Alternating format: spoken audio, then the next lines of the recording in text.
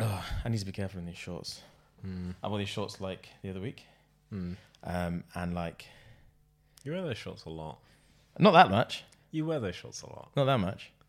Well, I wore them the other day. You must wear them exclusively when you see me. Nah, man.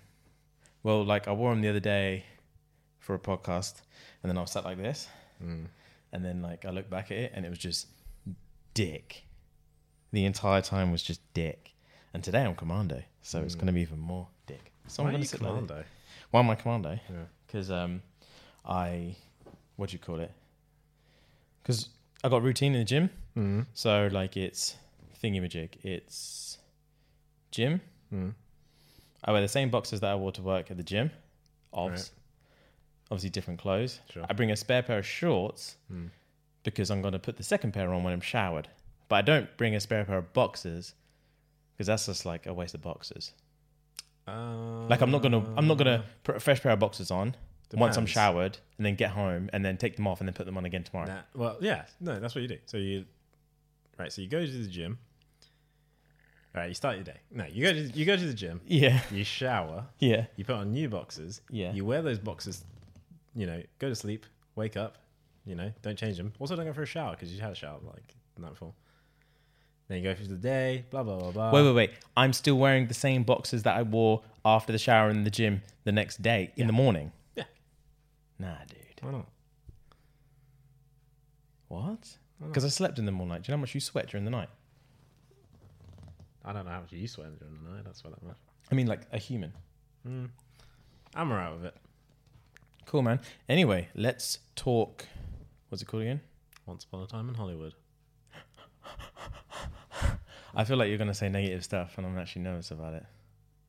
Why would you think I would say negative stuff? I don't know, because we watched that scene, and then you were like, I feel like you have a very poor impression. I have a critique about this one scene when I thought it was like one of the best scenes in the movie. I have a critique about that scene because it was one of the best scenes in the movie, and it had a single point of criticism. All right, cool. So, how do you want to do this? Do you want to go from beginning to the end, or do you want to do just like a roundabout? This is my opinion, and I'm going to give you details. Well, I want to start. Because I just want you to tell me straight up. How did you feel about the film? How did you like it? Give me your highlights. Okay. Or lowlights. Did you not like it? Perhaps I don't know. I loved it. I thought it was awesome. I'll tell you why I thought it was awesome.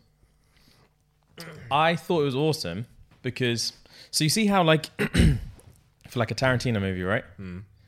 I only realized in this movie that I don't ever call something, unless it's like a Steven Spielberg movie, but even then I don't call it, oh, did you go see that new Steven Spielberg movie? Right. But you definitely call it, oh, did you see that Tarantino movie? Yeah, I get what you mean. So, I mean, even in the marketing for this, it was Tarantino's 9th film. Yeah. Spielberg, I don't know how many films he's made. Who cares? He's made a lot of films. But it's almost like, it doesn't really, it's like a Star Wars film almost. It's like episode 9. It's like Tarantino's 9th film. It's like, nice. I've been waiting for this. Yeah, I didn't even know what it was coming out. I didn't know what it was going to be. But now I know it's a thing. I'm going to see it because I love Tarantino films. Yeah, but I think They're it's a as genre well. of their own. Yeah, this is the thing. I think I realized in this movie, because it had some real life context, I think it was like, oh, these are why these are called Tarantino movies. Because I've finally realized during this movie, it's like Tarantino takes this concept that is real life, puts his imagination behind it, and you're like, I can't wait to see what he comes up with. Yeah. After you model your shit together. Whereas I don't think about other directors like that. I just think make the movie, dude. I think there are some directors I think because he writes it as well, I think that makes a difference. So it's him. It's his child. Yeah. I think there are some directors who have, obviously a very distinctive style, and, you may choose, say, Wes Anderson. His films are not necessarily similar, but you can spot a Wes Anderson film. I don't know what the fuck Wes Anderson is. Have you seen Isle of Dogs? Like Fantastic Mr. Fox? No. I've seen 7 minutes of Fantastic Mr. Fox. They're all shit Wallace and Gromit style movies. I mean, it's a choice. Yeah, so I could type. Yeah, I know it's intentional. Yeah. Have you seen? And it's not a Wes Anderson film, but I say it's very similar in style. Have you seen the film Columbus? Oh, dude, I watched the film Columbus 2 days ago. Yeah, I'd say that's a very similar sort of cinematography to what he's used to. You know, just these sort of long shots with these very, they almost look dull. Like, you know, when you've got, you know, the various shots in that town in Columbus where they're like, it looks a bit like a dull, bleak, but it's not bleak. It's just sort of very vanilla. All of it looks very vanilla. Yeah. And Wes Anderson has that sort of style. And you know, his films aren't necessarily about the same things. They're, you know, very often about very different things. Yeah. But you can spot very Wes Anderson themes throughout his films. Now, Tarantino, I would argue that his films are not only, you know, they're very similarly shot, but they are, and you know, obviously have very different storylines, but they have very common themes. Gore for sure, you know. Yeah. And you're just waiting like, dude, when's this gore gonna come? You know, and it's sort of, at this point, you know, you understand it's going to be gratuitous and it's going to be a little bit cartoonish, but it's something that has been so heavily associated with Tarantino that that's part of what you expect. I think I would be disappointed to see a film that did not have some level of violence in it. Oh, dude, for sure. So, like, sweet. So you like the movie? You were supposed to tell me yours. Oh, right, yeah. I like the movie, man. So, yeah, obviously I got to see a rendition of what Tarantino likes to do with the concept. And I like how he put the twist on it. I like the gory bits.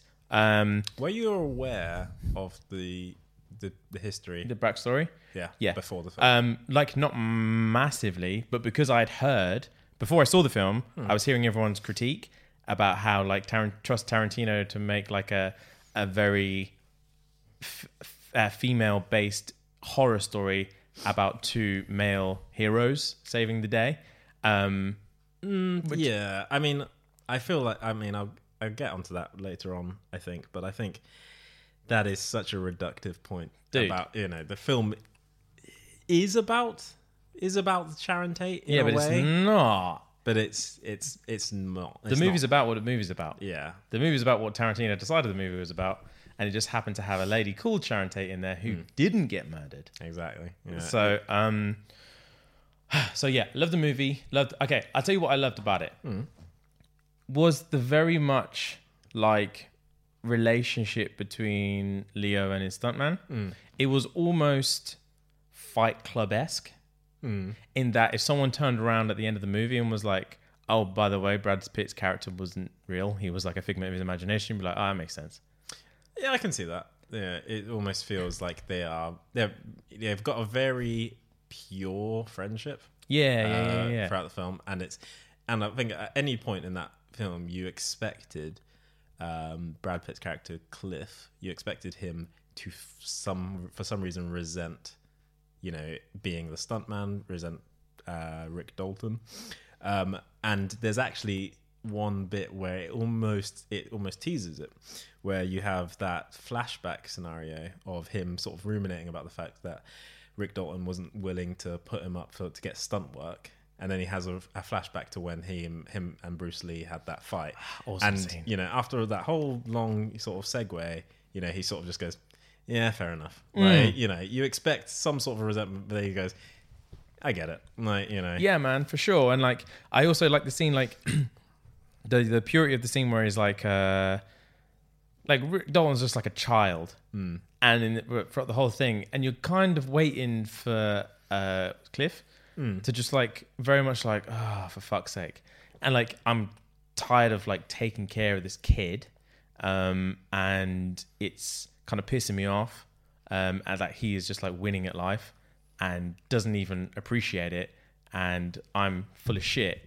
But I think I'm his bitch. But like, then you have the scene where he's like, oh, do you want to come in and watch like my FBI episode? And he was like, dude, I just assumed that was what we were doing. And I was just like, friends.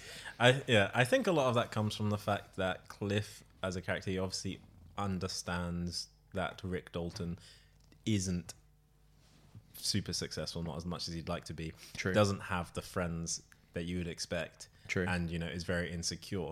So I think, you know, the fact of the matter is that they are because Cliff understands the various flaws of Rick Dalton.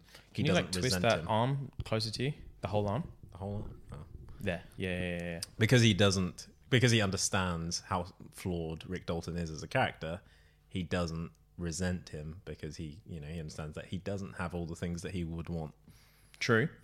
That's true. And the thing is, like, yeah, that's true. And yeah, like you said about the whole kind of flashback scene, is just like he understands why he's kind of in the shit pit that he is. Yeah. And he also kind of understands that he's a stunt man, and that means nothing to anyone ever. Well, he understands he's a stuntman, but he also doesn't ever actually aspire to more than that. At some point in the film, it's very early on in the film, he even says, because he's quite clearly happy with handiwork. He even says, I don't mind driving you around. I quite like driving you around. Like, he doesn't want to be an actor. He doesn't want to be famous. He doesn't want, any of that. He just wants to be Rick's friend. Just wants steady employment. Yeah, dude. To be fair, he doesn't ever actually show any real passion towards being a stuntman. He just happens to be a stuntman. Yeah. And if he has to not be a stuntman and be a handyman, then he's like, yeah, that's cool too.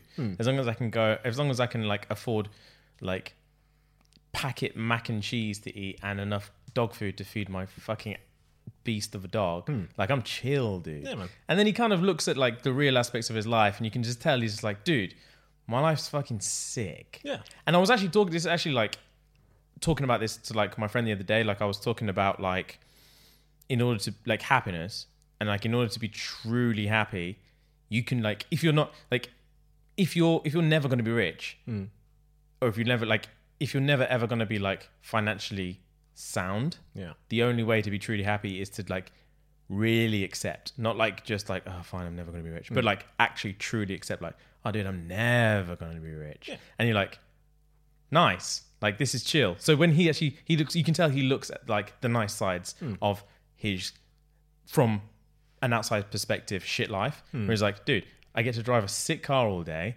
Is like, I'm best friends with like a movie star. I see cool people all the time. Yeah. Like, he flies me out to fucking Italy just cuz. And it's just like, I do boring stuff all day. I'm not stuck in an office. I go home, chill, and the next day's, you never know, man. I'm picking up sweet hitchhikers in this awesome car, and I'm just jiving, man. Yeah, and I think this film shows both characters throughout as being, having very few ulterior motives. They're both pretty much on the surface good guys. They both in their own ways will have flaws, but they are not in any way, this unlikable characters. Dude, and they're super likable characters, and they're kind of polar opposites in a way as well. Even though they're like best friends, and in that what we just said about Cliff kind of being extremely content about his like really run-of-the-mill life. You got like Rick Dalton, who is on the complete opposite end of the spectrum, who detests his life and is even resentful of the jobs that he gets. And like, he's resentful of the jobs that he gets. He's resentful of the job that he doesn't get, and is like, he wants so much more from his life, but he doesn't realize that he literally has everything. And he's just like, he didn't give a fuck about the job, like that cowboy job that he had. Like, he didn't give a fuck about it when he had it, and then he's pissed that he doesn't have it. Yeah. And it's just like, he hates everything. Yeah, I guess. But, I think he's sort of reached that point in his life where he feels like he should have been able to do more. Yeah. Because I think part of the point of this film is to show that he is actually a talented actor. Dude, yeah. He has actually got much more range than the characters that he's portrayed, and he hasn't ever had the opportunity to show that. There is obviously the part of the film where he himself sort of has been pigeonholed, and he doesn't feel like he should be playing that villain. He doesn't like that they're hiding his face. And he's not being portrayed in the way he's usually been, because he's been stuck in that same role, so that same mindset for so long. But in actuality, he does have the range to do more. So part of his frustrations, it's not that he's just some actor who feels like he should do more but doesn't actually have a lot. He does have more to contribute, but he's never had the opportunity to do so, and he's sort of very fearful that he might not ever get the opportunity to do so. Nice, man. Nice. So what? I don't think you actually talked about your favorite bit yet. My favorite bit? I mean, you've not. Go with your highlights. Highlights? Right, sweet. So highlights were like little nuances, like what I said when he said, "Are you going to come and watch my FBI?" And he's like, "Dude, I just assumed that's what we were doing." Yeah. Like But you enjoy bromance. Anyway. I fucking love bromance. Like, dude, pure friendship is hard to find, man. And it's just like two dudes that really enjoy each other's company. I'm just like, dude, fucking jealous. Yeah. And what else? What else did I love? So favorite bits were that bit, the scene that we spoke about already. I don't know if you want. Do you want me to talk about it later? No, go into it. That's okay, fine. cool. So the scene where But my criticism of that scene is probably not what you're expecting it to be, and it's not even a big thing. okay, cool. So love the scene where he's doing his thing, forgets the lines, and he's getting outrageously stressed because you can literally see that he thinks his career is slipping away in front of his own hands about the job that he really didn't even want to do. He's doing it, and he's actually like, fuck, I'm doing a shit job of this. I'm doing a shit job of this shit job. I don't even deserve to get this shit job that I didn't even want. Yeah. Like, I'm the fucking shittest actor. And then he has a mental breakdown in his trailer, ruins his shit, says this is due to the drinking. It's due to, this is completely down to drinking. I'm never fucking drinking again. And then he immediately, out of habit, takes a sip out of his flask, and then he spits it out. He fucking spits it out. He's just like, no, fuck. And then he like throws the flask out, and he's just like, fuck. Like, you can tell if he had a gun, he'd just shoot himself in the head. Yeah. Right. But then he's like completely and utterly nails it after that. Yeah. And he does. And, you know, I think it showed a lot about his character. It showed that he is, you know, like I said before, he can do more, but he really takes acting seriously. He is not lazy. And you get those scenes earlier on where he is practicing his lines. And he says specifically in that scene, it's like, you know, you practice it, and now they think you didn't. They think I didn't put in the work, and I did. Yeah, he's like outrageously paranoid. Yeah, and, you know, he's upset because he feels like he's embarrassed himself. And, you know, that is a fantastic scene. You know, great. One of probably the best scene of the film. Yeah, it's amazing. My criticism of that scene is purely camera work.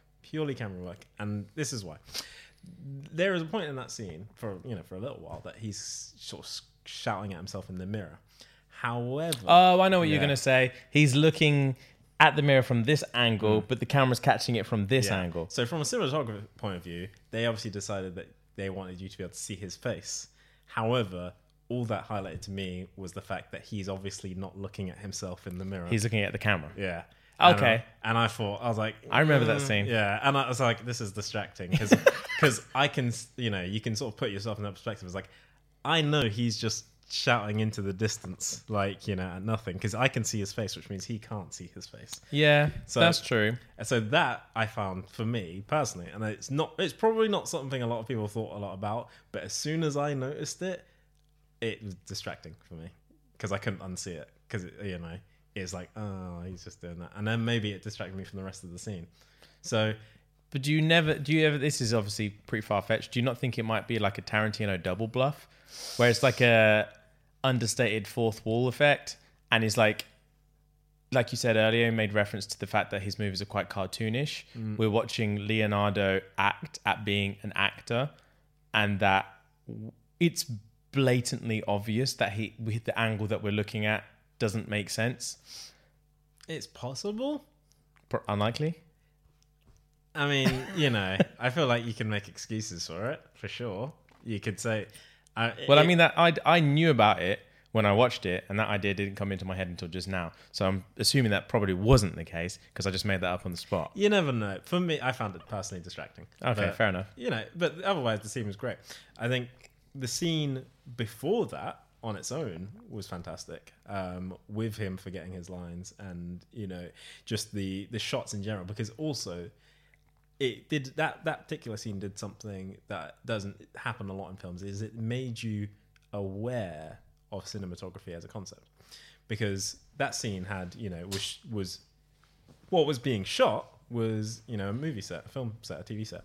And it really, you know, they played the scene out. He's acting the scene. They did the camera rotation, and then they addressed, like, oh, they rotate the camera back.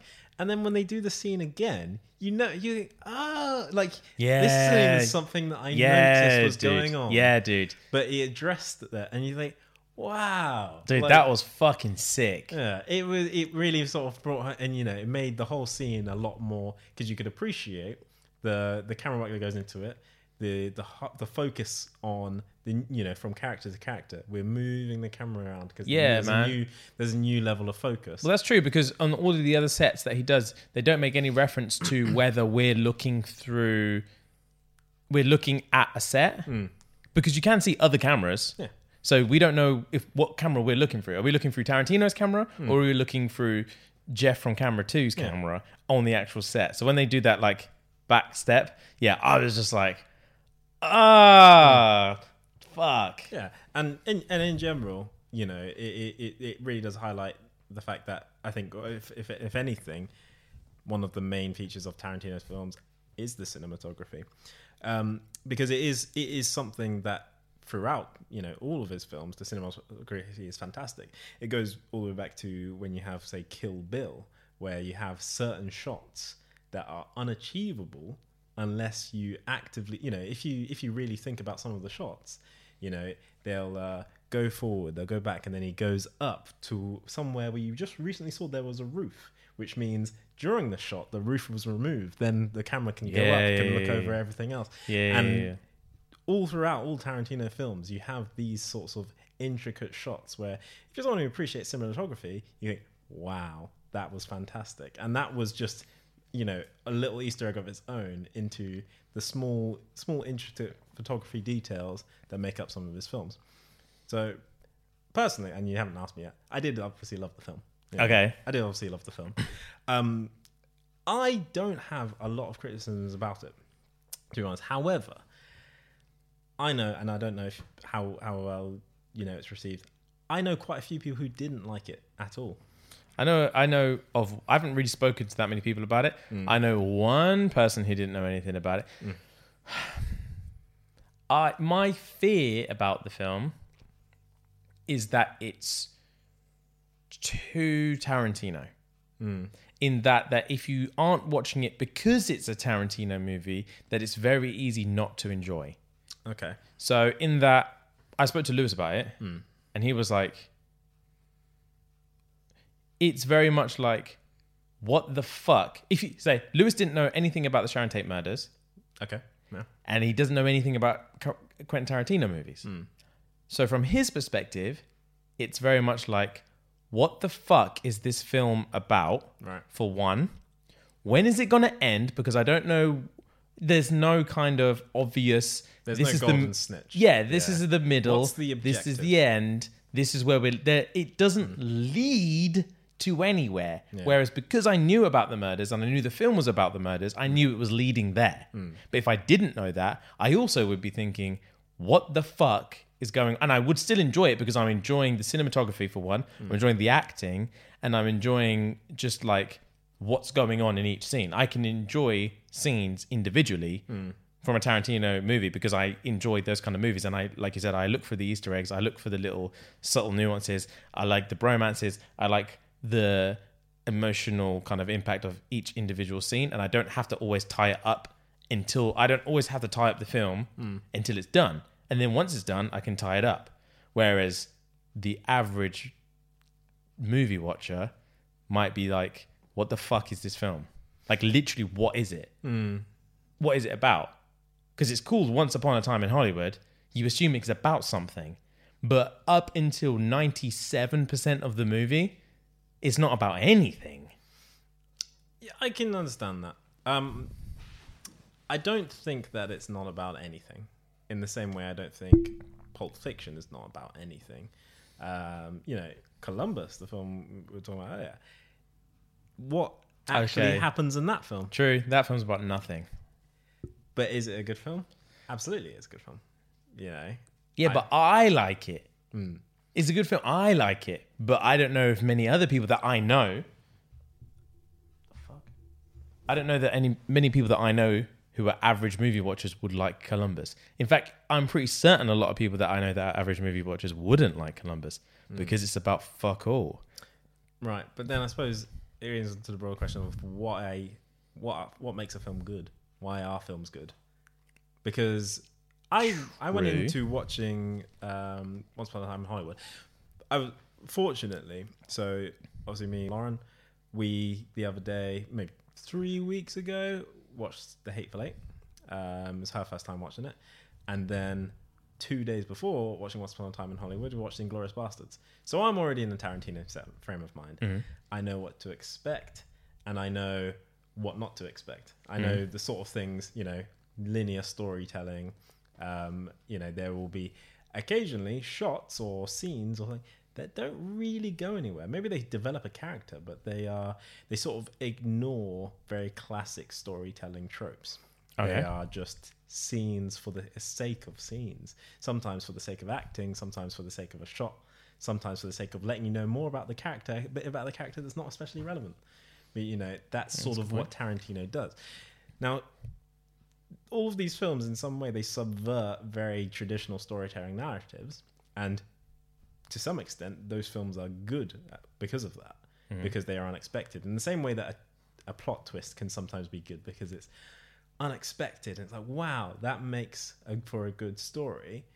In some of the ways that Tarantino makes his films, non-linear, the story doesn't follow the first, second, third act, progression. Is it good because it is surprising? Is it bad because it doesn't follow traditional storytelling? Fair enough. What I find is with most people, they will, decide, I know, what Tarantino films are about. And we can watch a Tarantino film and go, wow, that was a really good Tarantino film. But if we watched that film on its own, would we like it? Well, but I also, to almost rebuttal, but also agree, in other Tarantino movies that do that same thing, he purposely puts you in a position that you can digest that. So for one, Pulp Fiction is about nothing, but he makes that obvious that it's about nothing because we have a million different sub-characters with a million different stories. So once we've moved to Bruce Willis, we've never seen Bruce Willis before. So we accept the fact that it might not have anything to do with anything else that's happened so far. Right. And that happens when we see Samuel Jackson with, John Travolta. John Travolta. And then we've got John Travolta with Uma Thurman that we've never seen Uma Thurman before. So we can digest the fact that this film's probably not going anywhere. And if it does go anywhere, it won't get tied up to the very end because we've got all these other people to digest. So we can actually get ourselves mentally in a position to focus on character development, focus on the kind of sub-stories. So that's Pulp Fiction. Hateful Eight, they put us in a position in that even if it isn't linear, and even if it is character development for the sake of character development, even though it doesn't relate to the linear story, we also know that everyone's locked in a cabin, and they almost give us like at the beginning of Hateful Eight, even though there's loads of shit that happens in Hateful Eight and mini stories and kind of tangents and everything like that doesn't relate to the actual story, they've set us off with the premise: there's a murderer in here, we need to find out who it is. So even though all the other stuff is happening, we can enjoy that because we actually know what the film's about. So for the average non-Tarantino fan, for one, Pulp Fiction, we can digest it easier. For two, Hateful Eight, we know what the film's about because they've already told us what the film's about. So we can accept the fact that loads of other bogus shit goes along. And it doesn't matter if I don't like that other shit because I know what the film's about. All right. Once Upon a Time in Hollywood does neither of those things. Do you think that film, that Once Upon a Time in Hollywood, is about nothing? No. I don't think it's about nothing, but I think that it doesn't directly tell you what it's about. It might be about nothing. Well, It might. It's about nothing. I mean, because I don't even agree necessarily that it completely, ignores traditional storytelling. It presents you with the character in the very first scene, Rick Dalton, who's given an opportunity to be in a film that he doesn't necessarily want. It establishes very early on that he's not satisfied with his career and wants to do more. It also establishes that he lives next door to Roman Polanski, and And he wants to be in a Roman Polanski movie. Yeah, Cool. And then throughout the film, it shows that Rick Dalton and Cliff by extension are genuine guys who, particularly in Rick's case, has the ability to do a lot more, and clearly is a victim of just being pigeonholed. He's not achieving because he can't do more. he's not achieving because he's been pigeonholed into these characters, these Western sort of sheriff, whatever characters, and ultimately he's not going to get out of that. So he embraces that in the end because he sort of accepts his lot in life. This is what I'm going to do. This is the sort of guy I am. He displays that he has real acting talent, but is probably not going to get any further. And then finally, the film establishes, just through sheer luck maybe, and through a bit of savvy, bit of defending him and his wife, through a complete opportunity, he then ends up interacting with Sharon Tate, and the suggestion being to go on that he becomes friends with Sharon and is potentially going to advance his career later on. So the film... Okay, you know what? You've actually changed my mind. From that actually standpoint, you've actually changed my mind. I think the reason I said the film was about nothing was because it's somewhat based around the Sharon Tate murder. So that, in my mind, it almost makes everything about the relationship between Rick and Cliff and his career aspirations and lack of on Cliff's part and all of these things irrelevant, because in my mind that's technically what I've fallen into the trap in saying that that's not what the movie's about because the movie's about this, even though no, technically the movie's actually not about that, but that is the only kind of real thing that's actually happened. So it's hard to not think that that's what the movie's about, and that is also the climax of the movie. Yeah, but the movie is very little to do with the Sharon Tate murders, and it establishes who Sharon Tate is as a character, and it does so in such a way, in a very similar vein to Inglourious Basterds. It builds an association with Sharon Tate. It wants you to have some investment in her, because as everyone who knows anything about Sharon Tate murder, you're building up investment to suddenly take it away. And that's when it finally subverts that and does the same thing that Inglourious Basterds does, and just does an alternative version of history where, in fact, that did not happen. And, it goes on a completely different course of events just to, surprise the audience. And it's like quite, it's fairly entertaining. It's like, oh, okay, fair dues. It's quite novel. But it does have a very obvious storyline, and it is the progression of Rick Dalton from being somewhat of a has-been to being someone who has the opportunity now to make a real difference in Hollywood and to be a big player. And that's because it shows that he deserves it, because he is actually a good actor, he's actually a good person, and he just finally gets an opportunity from out of nowhere, from the already established Chekhov's gun of he lives next door to Roman Polanski. He just needs an opportunity, and saving Sharon Tate's life, that's the opportunity. Fair play, man. Good synopsis of the movie. Didn't think about it that way. Question. I'm going to follow it up with my own interpretations of why he did this. But did Tarantino need to cast Margot Robbie as Sharon Tate? What are your reservations about him casting Margot Robbie? It's not that I have reservations about casting Margot Robbie. It's more about the fact that this is the thing, right? I don't know why I'm asking this question. But basically the way, the facts are the facts. And it's almost just because of who she is, and I guess from an artistic standpoint, it doesn't matter who you are. From the fact of who she is, it's almost a disservice to someone of her caliber to put her in such a role that didn't need to be played by her. Do you know what I'm saying? Are you saying that Margot Robbie as an actress was wasted in a character who didn't have a lot in the film, or...? Not necessarily that's the thing, actually. I'm not even saying she was wasted as an actress.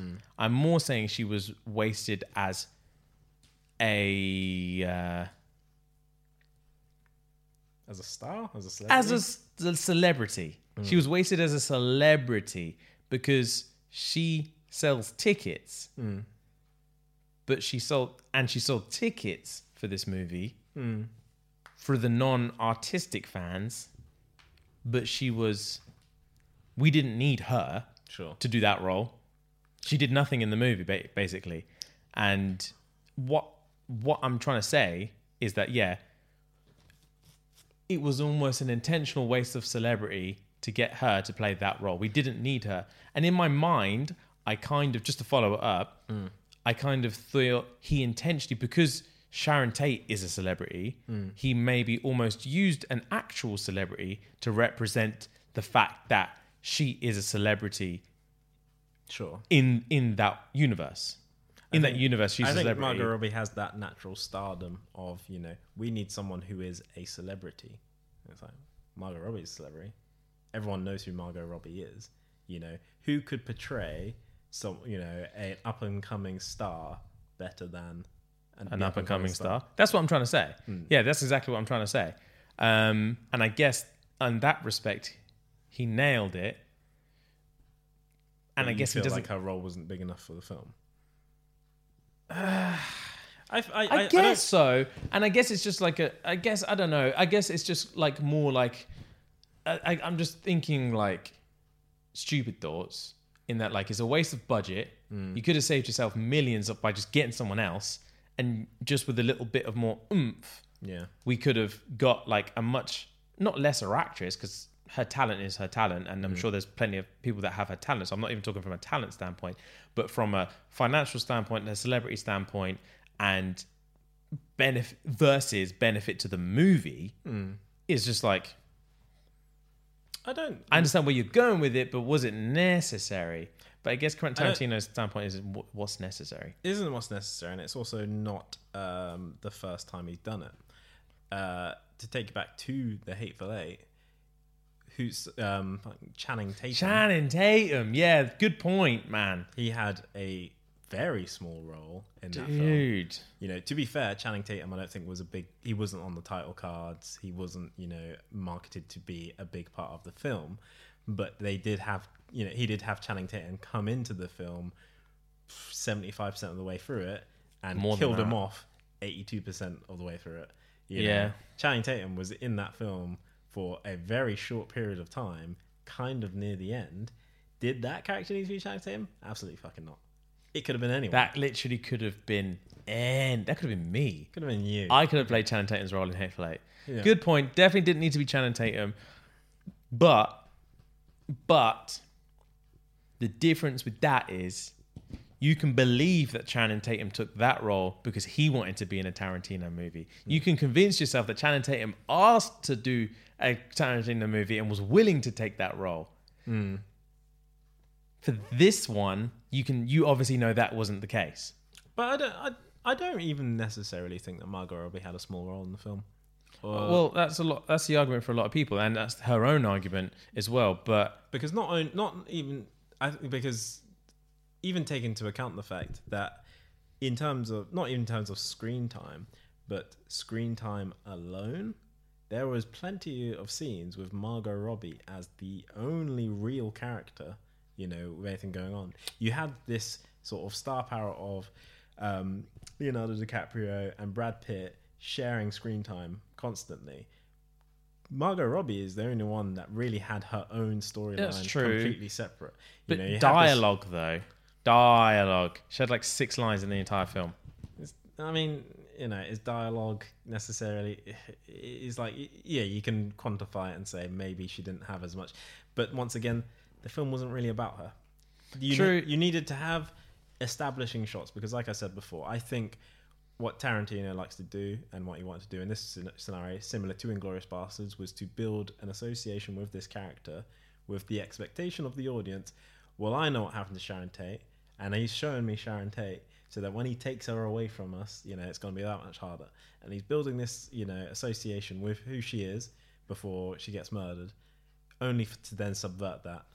I'll tell you why I asked. So what you're saying right now is actually reminding me why I asked the question in the first place, is that it was very obvious that that's the intention that he's trying to do, but he actually, in my opinion, didn't do a very good job of that. He didn't, of building up who Sharon Tate is so you can take us away, so that we're actually like, whoa, he didn't even take her away. I don't think he did a very fantastic job of building her up because of the lack of dialogue. We don't know we don't have an opinion of her because she doesn't speak. We're just going off the fact that she's Margot Robbie. If she wasn't Margot Robbie, then we would have been like, what was the point in her even being in the movie? I think you get a good impression of her.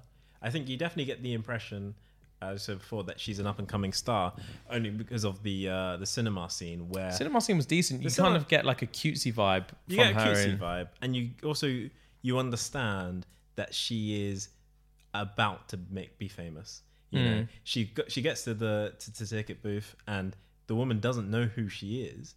But as soon as she says who she is, stand by the poster. It's like, oh, of course, that's who you are. And, and she goes to this film to watch it just to sort of be a part of, everyone's having a good time. Everyone's seeing her character. Everyone's laughing at her character. And she's happy. She's grateful to be, be a part of that. And, like I said, they're really building her up to be, quite a lovable character. Despite the fact that she doesn't have a lot of screen time, you have some association with her. So even by the end, even by the time that Leo has met her, that she is a genuinely nice person. That you want the best for her, and you also expect that her friendship with Leo is probably going to mean bigger things for him because she's such a nice person. Cool. Tell you about Waste of Celebrity. Didn't even think about it till just now. Al Pacino, dude, was that necessary? Al Pacino, what did he do in that movie? Nothing. I mean, that didn't need to be Al Pacino. That could have been anyone. Al Pacino. I guess, yeah, but I mean, that's a critique. At this point, with Al Pacino, what has he done? To be fair, in the most people will never know who Al Pacino is. What was the last big thing that Al Pacino... It's not like, you've taken Dwayne Johnson away from his busy schedule of starring in movies for a 7-minute scene in a Tarantino film. Al Pacino, obviously had his day, but he's not exactly got a lot going on at the minute. I know, but I also feel like if you're going to throw Al Pacino a bone, throw Al Pacino a bone, Maybe he doesn't want the bone. Maybe he doesn't want the bone. I don't think Al Pacino at this point is enough to sell tickets. I don't think he's a leading man. No. That's what I'm saying. But what I'm saying is that like I don't expect him to sell tickets, and like he wasn't. I didn't even know he was in the movie. But what I'm saying is it's one of two things. Either it's in terms of the role he played. It's like if Al Pacino asked to be in that movie, then it's like you probably would have done better off just refusing to let him in the movie rather than give him that role. It was just such a throwaway role that it was almost just like legacy wise. It's just like you could have given him a better role. Like you could have created... I'm not saying you needed him to be in multiple scenes. I'm not saying you needed him. I'm just saying it's like he has the talent and he has the legacy that if you're going to give him a throwaway role, he could at least be that guy that people who don't know who Al Pacino is could at least be like, dude, who was that guy that did that thing? Like, at least make him memorable in the movie if you're going to put Al Pacino as a throwaway role in the movie. I suppose, but I also think at this point, Tarantino himself is so big that he's not exactly begging people to be in his films. Oh no, that's what I'm saying. Yeah. That's what I'm saying. Like, even if it was Al Pacino saying like, dude, I heard you're making this big movie, I'd love to be a part of it.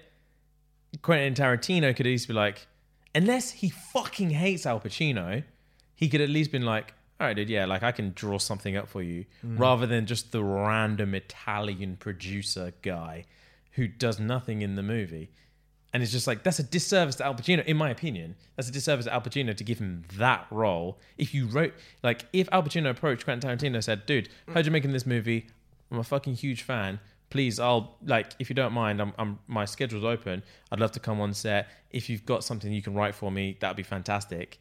And he wrote that for me, I would have been like, I would rather you wrote me nothing. I mean, I think... just let me watch. Yeah, I think, especially in this film, and because, you know, you can take it from the title, Once Upon a Time in Hollywood, it is very much a love letter to Hollywood itself.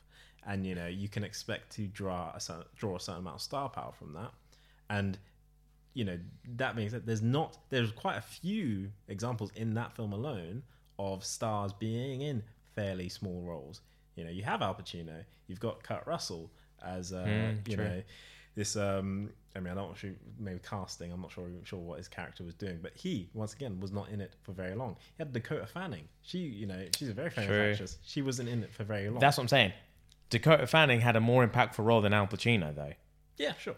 But, even still, her role in terms of real screen time, maybe about the same.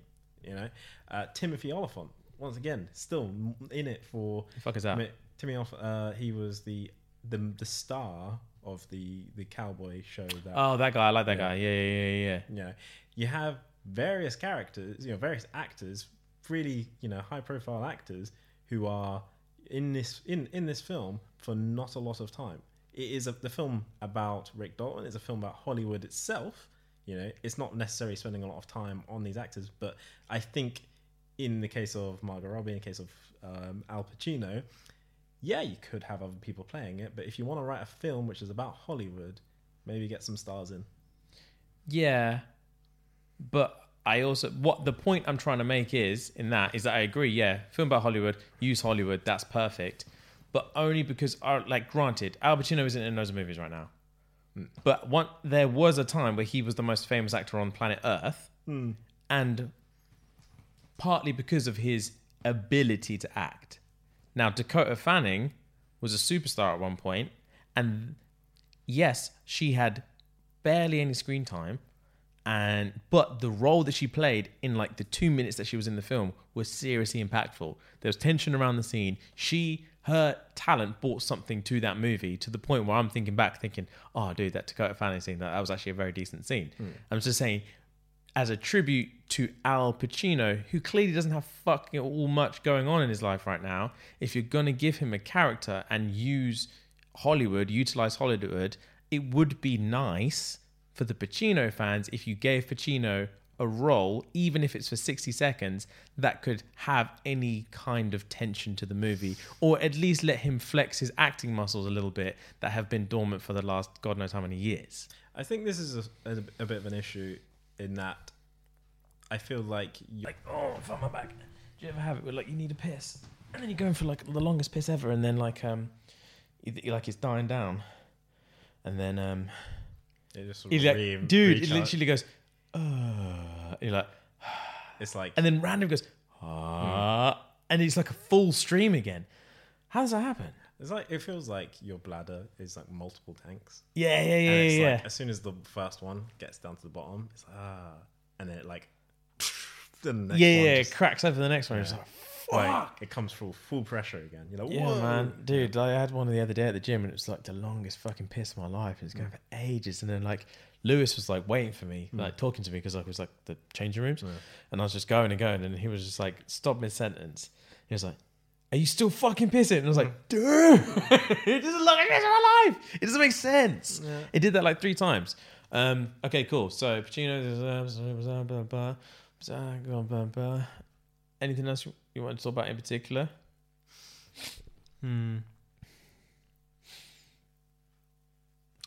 At any rate, I've known quite a few people who didn't like the film. Yeah, that's what you said. Why? And Joe is an example of someone who did not like the film. Oh, fuck, I knew you were going to get into this. Yeah, I know. And Joe is a very, he's a lifelong fan of Tarantino. Loves all his films. The Hateful Eight is a film that many people consider to be boring because not a lot happens. It all takes place in one scene. Joe loves The Hateful Eight.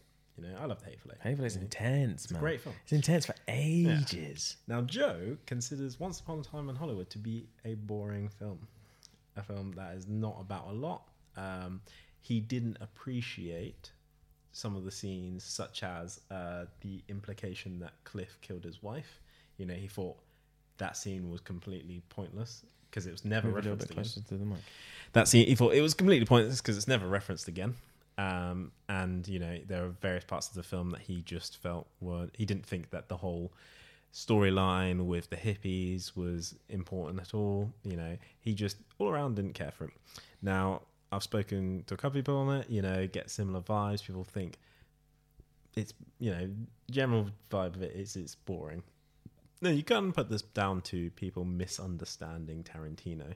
However, it does highlight the broader question of what is film, what is cinema, what makes it good? Because it is one of two things. It is either an art form, which is abstract and has to be appreciated by each person individually, or it is something that can be quantified, something that adheres to a criteria, can be marked against that criteria, but it can't be both, because a film is either entirely art and interpretive, and that's fine if people didn't like it. Other people do like it for different reasons, or the things that make it good are the quality of the shots, the how great the acting is, how well the storyline is, and how well the story itself sticks to a formatted schema. What makes a film good? Because in many of Tarantino's cases, he ignores traditional film formats and creates what is, in the opinion of many people, to be great films, but polarizing films nonetheless. Yeah. For one, before I get into my opinion on what makes a good film, I just want to say that the hippies are important, because the hippies are actually people that did the murders, and if they weren't included in the movie, then it wouldn't make much sense for them to come and do it. I'd like to come. I know, I'm just letting you know, if you're going to give Joe's opinion and he's not here, I'm going to have to just give my opinion on Joe's opinion. But I mean, we can both agree that Joe's wrong, but yeah, okay, cool. Right. Anyway, Joe's wrong. So I guess what I'll tell you why I love Tarantino movies, and which also answers your question, is that Tarantino is one of the few people who can make you believe that maybe good films are an individually accepted art form, and that he actually treats film as art, and that you allow yourself. Tarantino is one of the few people who can allow you to enjoy a film for the sake of enjoying the film, and it doesn't matter. Like, even when I said earlier, like, the film's about nothing, that even wasn't even a critique. That's just like, I really enjoyed the movie, and there's so many parts that I can enjoy about it, and I like the fact that it doesn't follow a traditional format. I like the fact that you can digest every scene individually. I like the fact that it goes off the beaten track a load of times. I like the fact that it does bring in things that might intrigue me and then it never comes back to it again. I like that. But then again, would I like that if I wasn't expecting that? Would I like it if it wasn't a Tarantino movie and it was just a Leonardo DiCaprio movie with Brad Pitt in it? And then I'll be like, dude, Leo and Brad Pitt, what the fuck? I'm watching it. And then I watch that, not knowing it's a Tarantino movie. Would I like it as much? To take that to its extreme, and I know you haven't seen it, but it comes to mind to me because I watched The Disaster Artist again the other day. Disaster Artist is a film which is about the making. Oh, I've seen The Disaster Artist. You've seen I've seen The Disaster. Didn't I tell you? Oh, no. Yeah, I watched The Disaster Artist. But you've not seen The Room. I ain't seen The Room. I ain't watching that. Fine. One of the criticisms of The Room, of many criticisms, and one thing that's highlighted in Disaster Artist is there are particular plot points in The Room that are introduced and then never addressed. One of the most famous example of that is one of the characters in one scene brings up the fact that she has breast cancer. At no point in that movie is it ever mentioned again. Never again is it mentioned. Cool. Just as a context point, if anyone has actually listened to this thing, The Room is, even though I haven't seen it, The Room is just like, it's like categorically renowned as the worst movie of all time. It's a fantastic movie. Yeah, it's fantastic. It's a cult classic now because it's so bad. And then The Disaster Artist is like James Franco's rendition of The Room. It's the making of The Room. Yeah, the making of The Room by James Franco, and it's got a little bit more of a comedic effect, but it is like painfully accurate. Yeah, from what I saw from the outtakes and stuff fantastic. like that. Yeah. So yeah, continue. Right. So, and obviously that is a completely independent film. The director had nothing to go off of. No, this is just classic Tommy Wiseau. So, when he has these plot lines that come out of nowhere and go nowhere. People are like, what the fuck? You know? What does that mean? So what is the difference when Cliff Booth has a flashback of him maybe killing his wife that is never addressed again? And you can sort of think, well, that's just a nice bit of interesting background character. It leads you to this mystery. What is Cliff like? What is his character? Who knows? But it doesn't actually go anywhere. It's never addressed. Was it a necessary scene? Maybe not. You know, I can choose to like that scene, and I do like that scene, and I like having that bit of mystery around Cliff. But why is that different from a character introducing the fact that she has breast cancer and then it never being mentioned again? Yeah, it's not different, man. It's artistic license is what it is. It's the fact that I hate M. Night Shyamalan, and if M. Night Shyamalan did that to me, I'd call him every name under the sun. It's because in Tarantino, I respect him so much, and I feel like with M. Night Shyamalan, you can reliably expect that it will come up in a sequel 15 years later. Yeah, true. I think, you know what it is? I think it's the same as, but I also think it's the same as all artists. All artists have a kind of method behind their madness, and if you can't get comfortable with that, so like Picasso, for example, if Picasso, I don't know shit all about Picasso. Well, neither do I, but Picasso's the one that did that like firework one, right? Or the Scream. Scream was painted by Edvard Munch. Who did the firework one? Firework? Edvard Munch. Right, let me just Google a Picasso painting, for fuck's sake. Ugh. If you type in firework Picasso, it doesn't come up with anything. Pablo Picasso paintings. Please. Oh, no. All right, Picasso's a terrible example. Right. Fuck. Who's like a really good artist? Like a Monet? Monet. Yeah. You know, like a Monet? Van Gogh. Van Gogh? Oh, maybe Van Gogh did the firework one. Hang on. Van Gogh paint. Oh, yeah. Hang on. Yeah, Vincent Van Gogh did the firework thing. Right, cool. So, are you on about Starry Night? Huh? You're on about Starry Night? Yeah. Oh. It's not fireworks. It's stars. Yeah, stars? Yeah. I thought they were fireworks. Never mind. Anyway, yeah, so if you take a Van Gogh painting and then Van Gogh randomly comes up and his next big masterpiece is just a fucking square with like cum in the middle of it, no one's going to appreciate that. But if you have an artist that always makes squares with cum in the middle of it and he's got his little cult following, then they're going to be like, oh, it's brilliant. Like, you have to understand the method behind their madness. And if you can't understand it, then you can't appreciate it. But that assumes that Tarantino only has this, you know, because he's got such a back catalogue of great movies, you know, I can appreciate a Tarantino movie because I, at this point, know who he is and I can appreciate them. But, you know, if you take it all the way back to Pulp Fiction is a very early film which has a lot of the same stuff, a lot of the same, you know, storytelling tropes. You know, you have scenes whereby Uma Thurman's character is talking about a TV show, you know, that she features in, a completely irrelevant plot line. You know, you've got all of these sort of, you know, characters that come in. You know, some of them are reintroduced. Some things are just picked up and left. You know, you have non-linear storyline. Pulp Fiction is a perfect example of a film that, had anyone else done it, had it been told in a slightly different way, people, and you know, I think a lot of people do still regard Pulp Fiction as not a good film, but a lot of people do think it's a good film. IMDb fucking does, you know, it's like top 10. Yeah. But why is it good? I don't know, man. It's just good. It's just how it makes you feel, man. Because I'll tell you the reason why I think Pulp Fiction is good, because I saw Pulp Fiction when I was like a kid and I thought it was good. And I didn't understand film. I'm pretty sure Dad just told me to watch Pulp Fiction. And I watched Pulp Fiction and I was like, man, that's a good movie. And like, that was the end of it. But I didn't need to understand cinematography. I didn't need to understand art. I didn't need to understand who Quentin Tarantino was. I didn't even know Quentin Tarantino directed that movie. I didn't even know who Quentin Tarantino was. I was just like, it's a decent movie. And it wouldn't matter if anyone else, at the time that I watched it, it wouldn't have mattered who made the movie because I liked the movie. I didn't know who Quentin Tarantino was.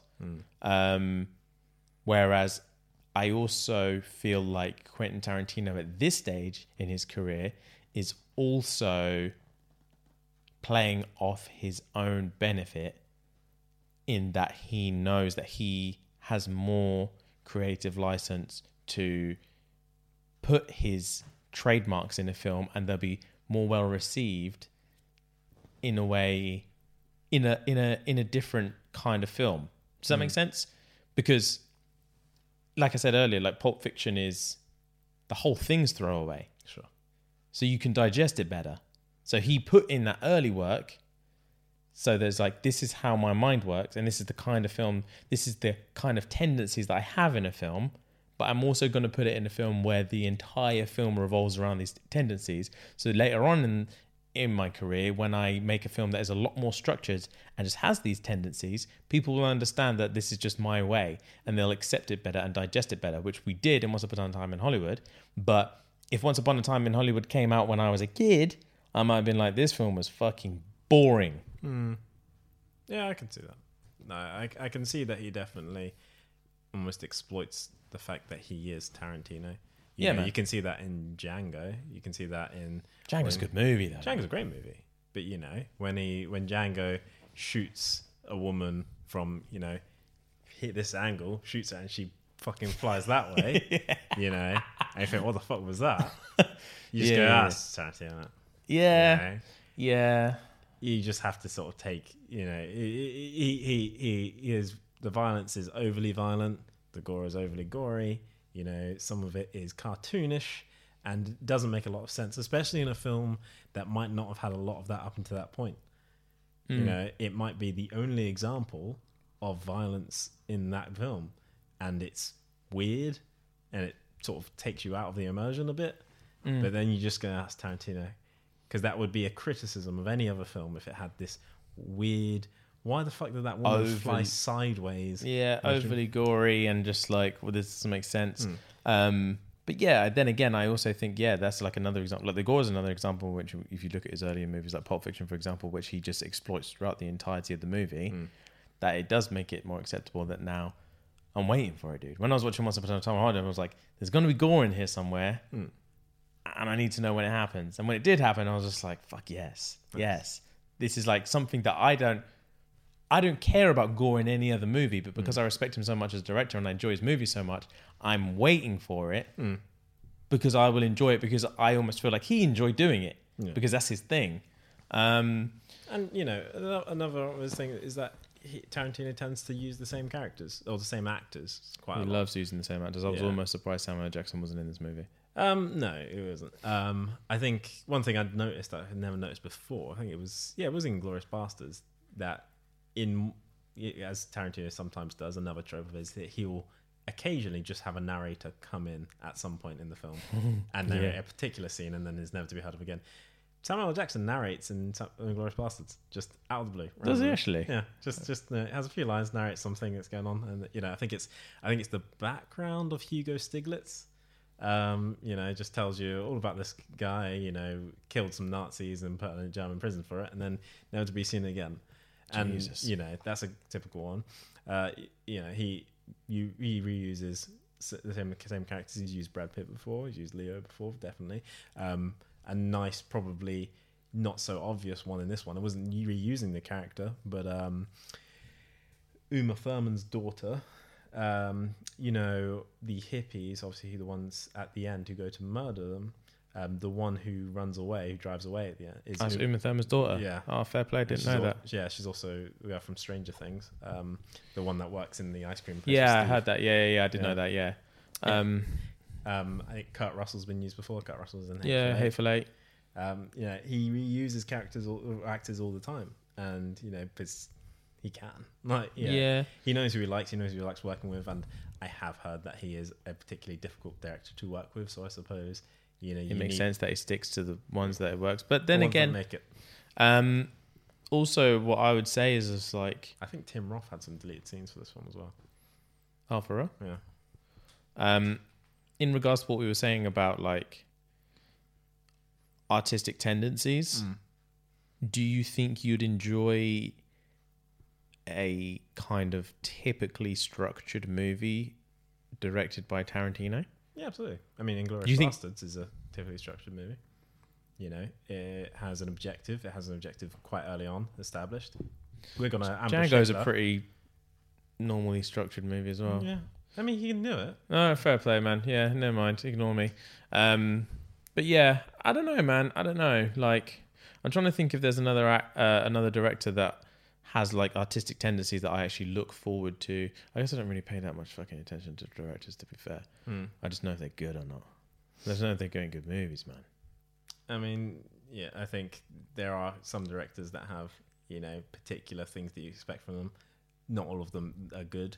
You know, you got Michael Bay, and there's gonna be explosions. Yeah, that's not really an artistic expression. It's You just got James Cameron. It's gonna be expensive.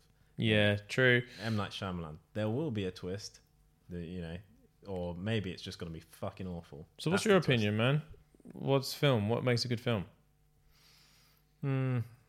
I think to a lot of extent you have to accept that there is a certain, I hate using the phrase je ne sais quoi with films, in that there is a structure to a lot of them. You know, you wanna be able to follow it for sure. And like with anything, there will be pricks. There will be people. You know, me and Lauren, we went to the Saatchi Gallery maybe a few months ago, probably longer, maybe like the start of this year. The what gallery? Saatchi Gallery. What's that? It's a gallery in London. Has art in it. It's a gallery, just an art gallery. Oh, okay, cool.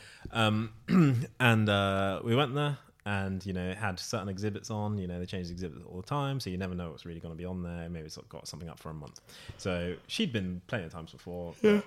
We went, and I went around, and I fucking hated it. It sounds shit. Pretty much, like not I hated the experience. You know, I was up for going, but I hated the exhibits that were there at the time, because you know, there was one thing in particular where it was like, it's a flower pot. I think the painting was called like a flower pot in front of a wardrobe, you know. And I looked at it, and it looked like it had been painted by a child. You know, it just looked shit. It looked, I can't even understand. You know, I could probably do better than that. And you know, and I can understand with some you know, some pieces of art, you can have something that's quite minimalist, but you still think, oh, that's quite good. But I couldn't see the good in it. I really, you know, I wasn't trying to be a prick. I was really trying to see it, and I couldn't see the good in it. I was like, there is nothing exceptional about this piece of art.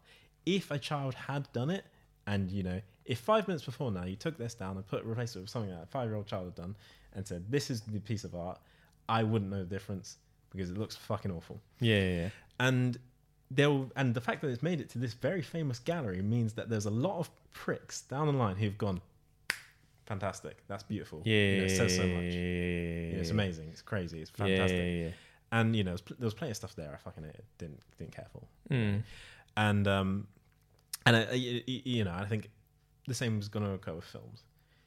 Are we Tarantino pricks?